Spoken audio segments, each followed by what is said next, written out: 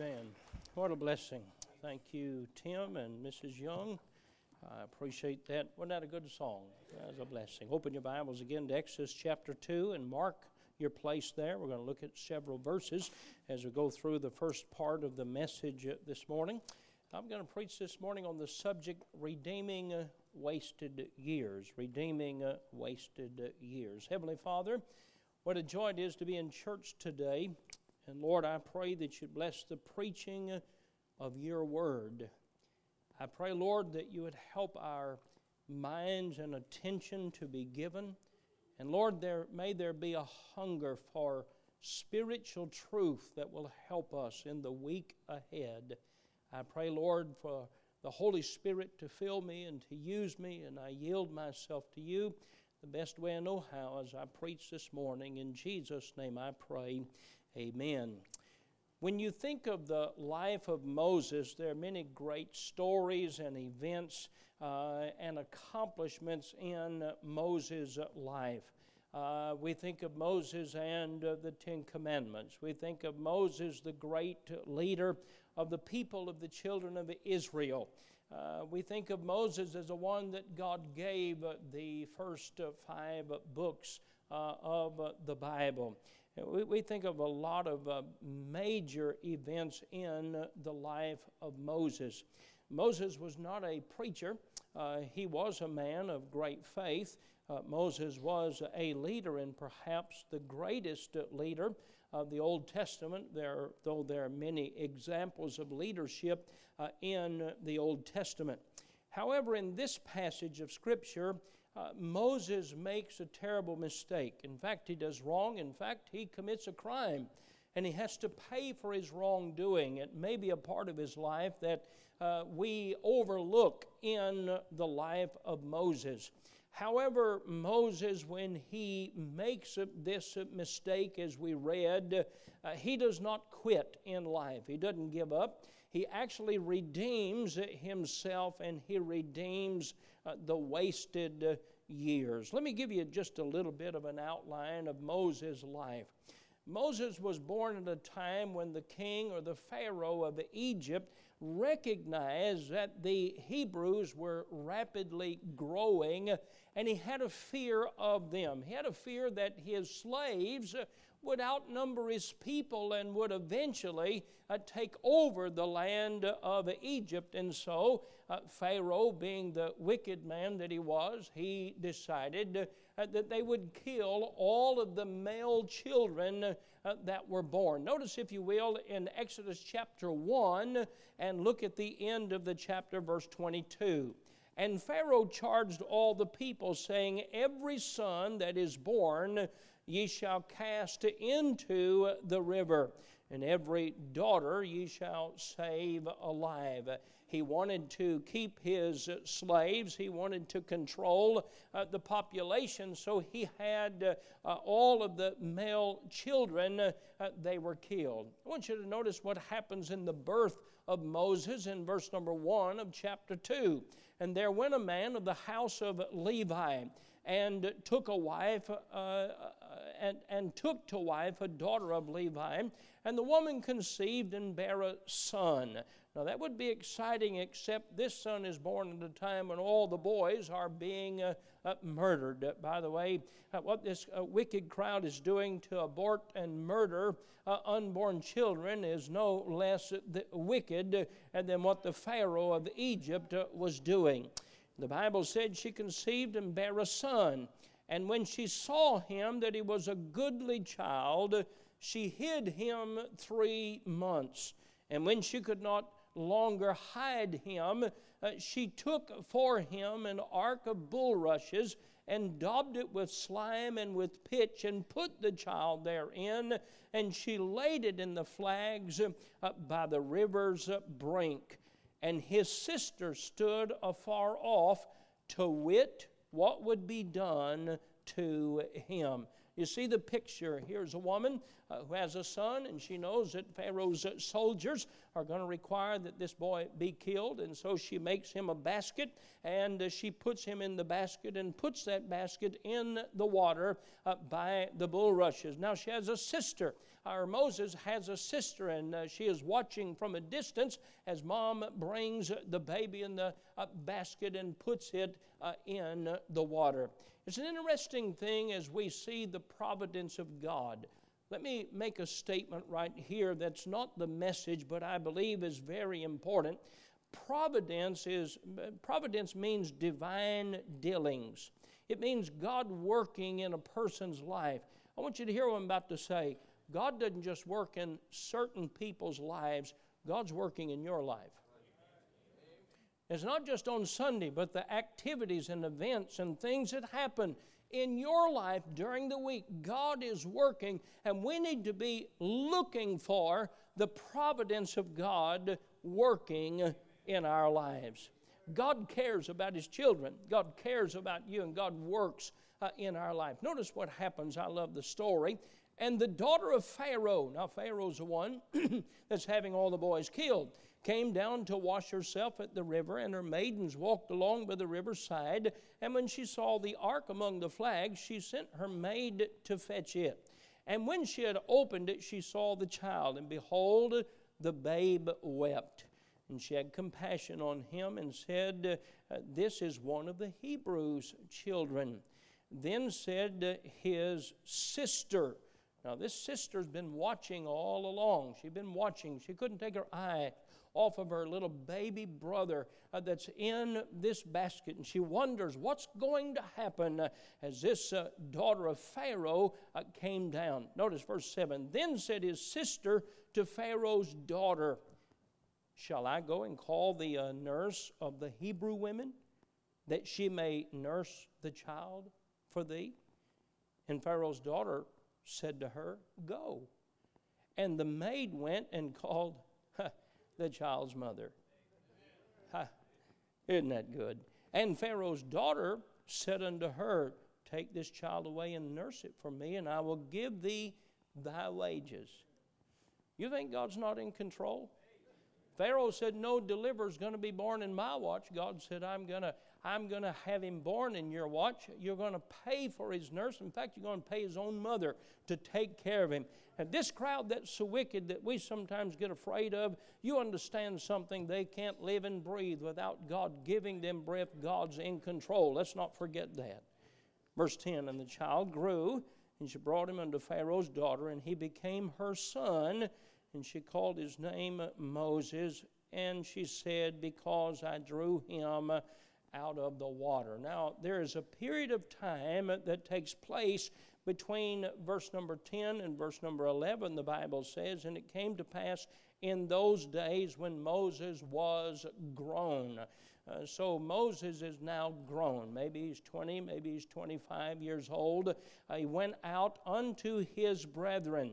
And now he is the son of Pharaoh, and Pharaoh's daughter, and he goes out and he is watching now, and the Egyptians, of course, are the slave masters, and the Hebrews are slaves, and he sees an Egyptian smiting or mistreating a Hebrew, one of his brethren. Look at verse 12. And he looked this way and that. When he saw that there was no man, he slew the Egyptian and hid him in the sand. He just covered him up. And when he went out the second day, behold, two men of the Hebrews strove together.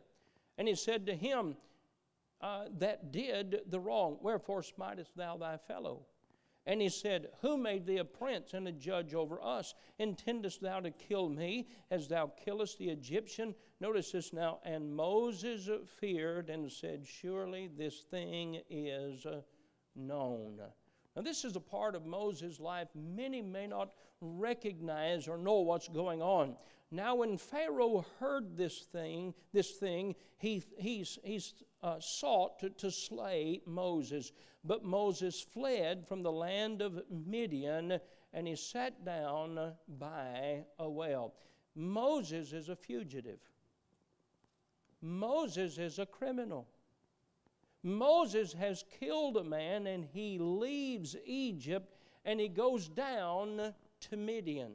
Now, it's an interesting story. When he gets down there, there's a priest that has some daughters, and they're getting water from a well, and the shepherds come and they run them away, and Moses, he goes and he takes up for the priests and his daughters. He said, you shepherds, leave these gals alone and let them drink water. Now, you'll find in the story that the priest gave him one of the daughters as a wife. So, fellas, if you're single and somebody's broke down inside the road, you ought to help them this week. You ought to be helping the men, right? Those of us that have daughters, we could use some help. In fact, I've got a couple of repairs at my house that need to be done. But I want you to understand something. Here's something that very few people see. Moses is a fugitive. We know what happens later, but may I say, Moses is not seeking God in Midian. He is seeking to get away from Pharaoh. He doesn't want to be killed. He doesn't want his life to be taken because he has killed an Egyptian. He has taken his life and buried him in the sand. Now, the reason I mention all of these events this morning that took place in the life of Moses and as recorded here in this chapter is you and I need to be looking for the providence of God in our lives. Now, we don't understand everything that God's doing, but hey, folks, God's working in your life today. God's working in the life. He's working in the life of the obedient, but I'm glad God doesn't stop working in the life of the disobedient. Do you see that today? Some folks have this idea, well, I can understand God helping the preacher out. I can understand God helping those folks that they work full-time at the church, but God's not just interested in us. God's interested in every person. God's interested in your life today. And so Moses, he is in Midian. I do not believe there are any events in our lives that we ought to ignore the working of God. Well, Moses is a fugitive and he wasted 40 years of his life. He didn't live in Midian because he planned to. He didn't live in Midian because he was seeking the Lord. He's running. The next major event we see in the life of Moses is God using Moses to deliver and lead the children of Israel, the Hebrews, out of Egypt, out of slavery, to the land of Canaan, the land of the victorious Christian life. That's what Canaan represents. And when we look at the story, it's an amazing thing. As Moses, if you know the scripture, he sees a bush that's burning, and he goes to the bush and he sees the bush burns, and it's not burned up, and it burns, and it burns, and it's not burned up. And in that burning bush, God speaks to Moses and he tells him, I have a will for your life. I want you to go back to the land of Egypt, and I want you to tell Pharaoh to let my people go. And I want you to lead those people from Egypt to the land that I have prepared for them in the land of Canaan. You know what Moses did the next 40 years? He redeemed the 40 years that were wasted leading the people of God. Who better could tell someone how to survive running? Who better could tell someone how to survive and make it through the wilderness as Moses had fled, not in wealth and not in prosperity, but he fled running from his crime as a fugitive, and God used him to lead the children of Israel. I'm going to ask you a question. What will we do with our wasted years? Perhaps you've had some years in your life that you didn't do right. Perhaps not a criminal, perhaps not running from a crime, but out of the will of God. Perhaps you had some years that you did not know Christ as Savior, and you ran from the gospel, and you ran not only from the gospel, you ran from the will of God. Years that should have and years that could have been used for the Lord, and yet they were wasted years. Now, let me stop and say, though God bless Moses out of this time, I want to say, young people, don't waste years of your life out of the will of God. Don't say, well, I'll go sow my wild oats and I'll come back and serve God. Not everybody comes back. And I'm not promoting this morning wasted years. What I'm promoting is don't waste your wasted years. Learn something from your wasted years and help somebody else to get to the place of victory in their life. Keep them from having the hurt you've had and the pain you've had and the broken life that you've had, and help them to know joy and victory in their life. Can I tell you something? I don't want to know the hurt and the pain of alcoholism and drugs and the addictions to the immoralities of the world. I don't want to know those pains. I don't want to know those hurts. I've heard of the testimonies and I've read of the testimonies that are recorded in the Bible. I want to say, young people, don't waste any years of your life. Absalom died in his years of rebellion. Samson died in his years that were wasted and away from the will of God. Thankfully, Moses lived through the years as a fugitive, those many years, and Moses gave his life to the will of God, and he helped to redeem the wasted years. What will we do with our wasted years? You say, I'm not Moses. Now I know, but God is your creator like He made Moses. 1972 to 1974, Richard Nixon was the President of the United States. And as a result of what became known as the Watergate scandal, he was forced to resign from office. One of his political advisors was an attorney by the name of Charles Wendell Colson. He was named one of the Watergate 7. He was sentenced to a maximum security prison in Alabama for obstruction of justice.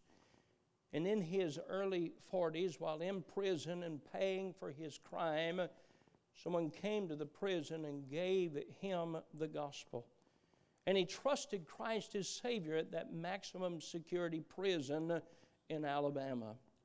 He believed very soon after his conversion that all of this had happened to him, and him being caught for his crime and going to prison was actually a blessing from God, because it helped him to stop in his conniving and the political work that he had done that was crooked, and to realize there is a life to live. And Charles Wendell Colson, who's known as Chuck Colson, started the prison fellowship so men could not only come to know Christ as Savior, but to know they had a purpose in life.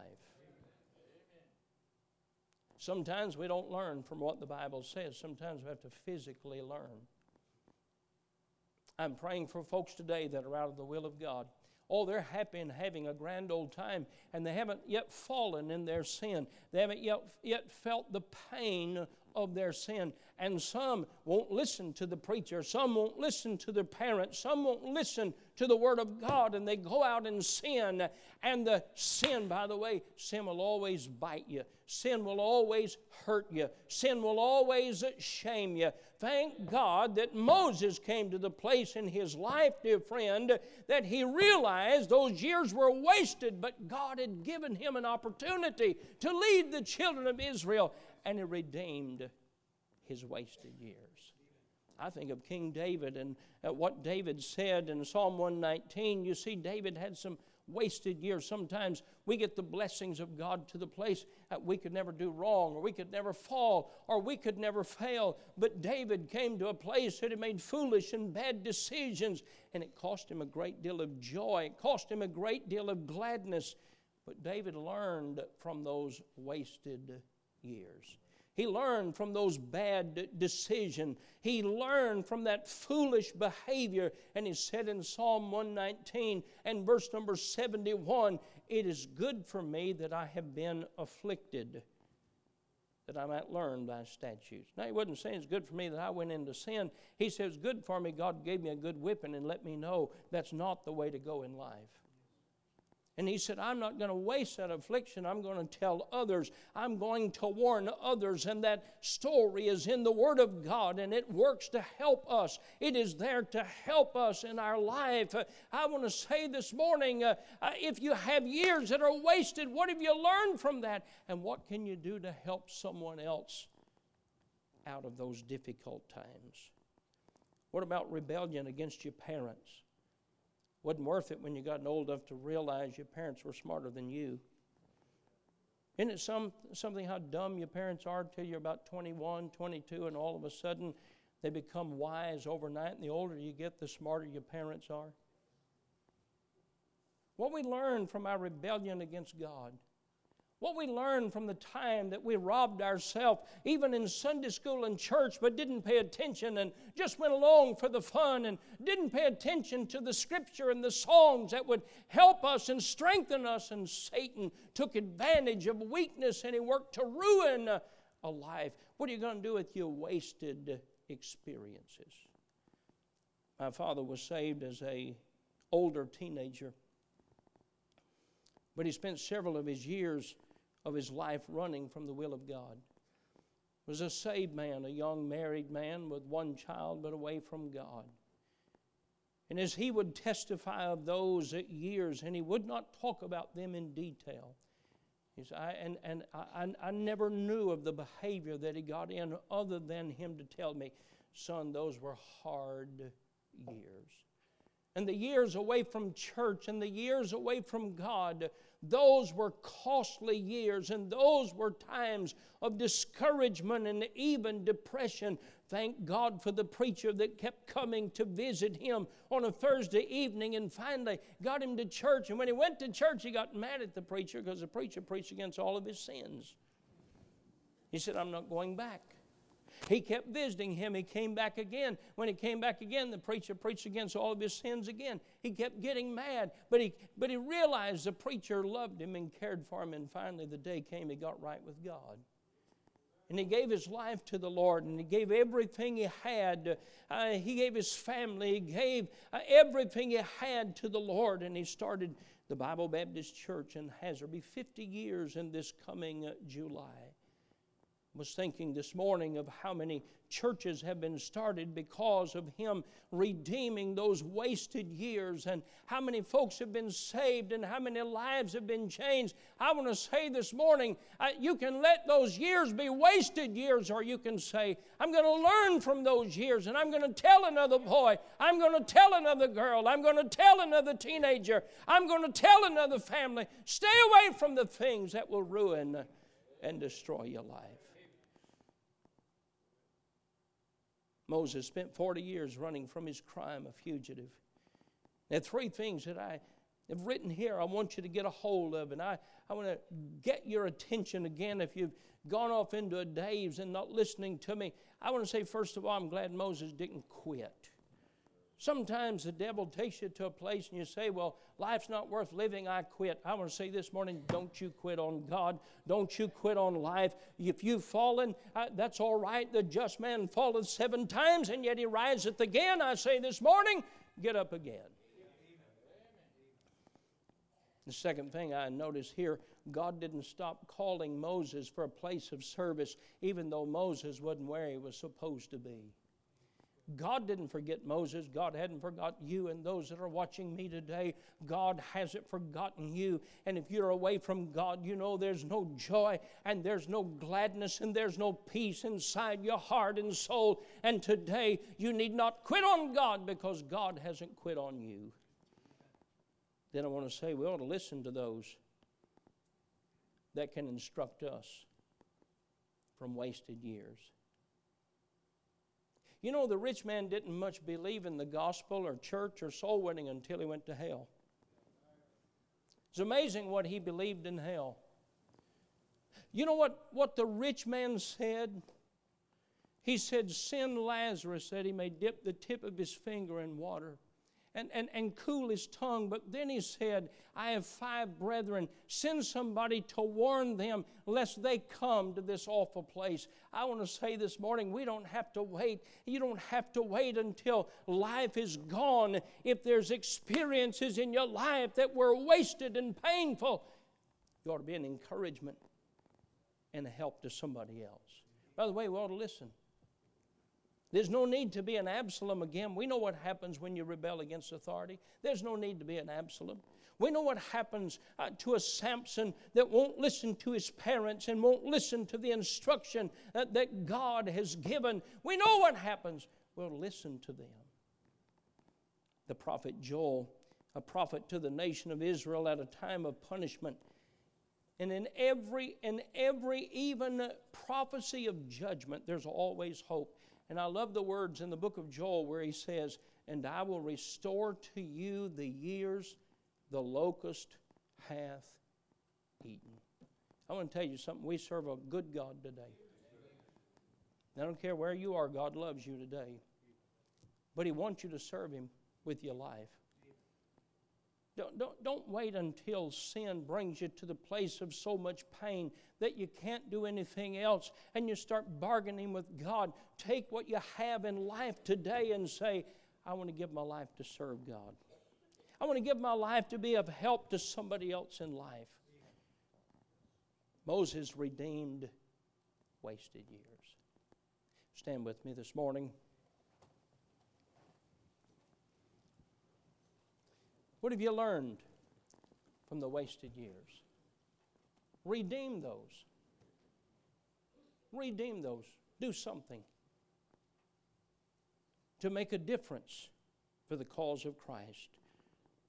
Many of our bus workers today were children that didn't get to go to church.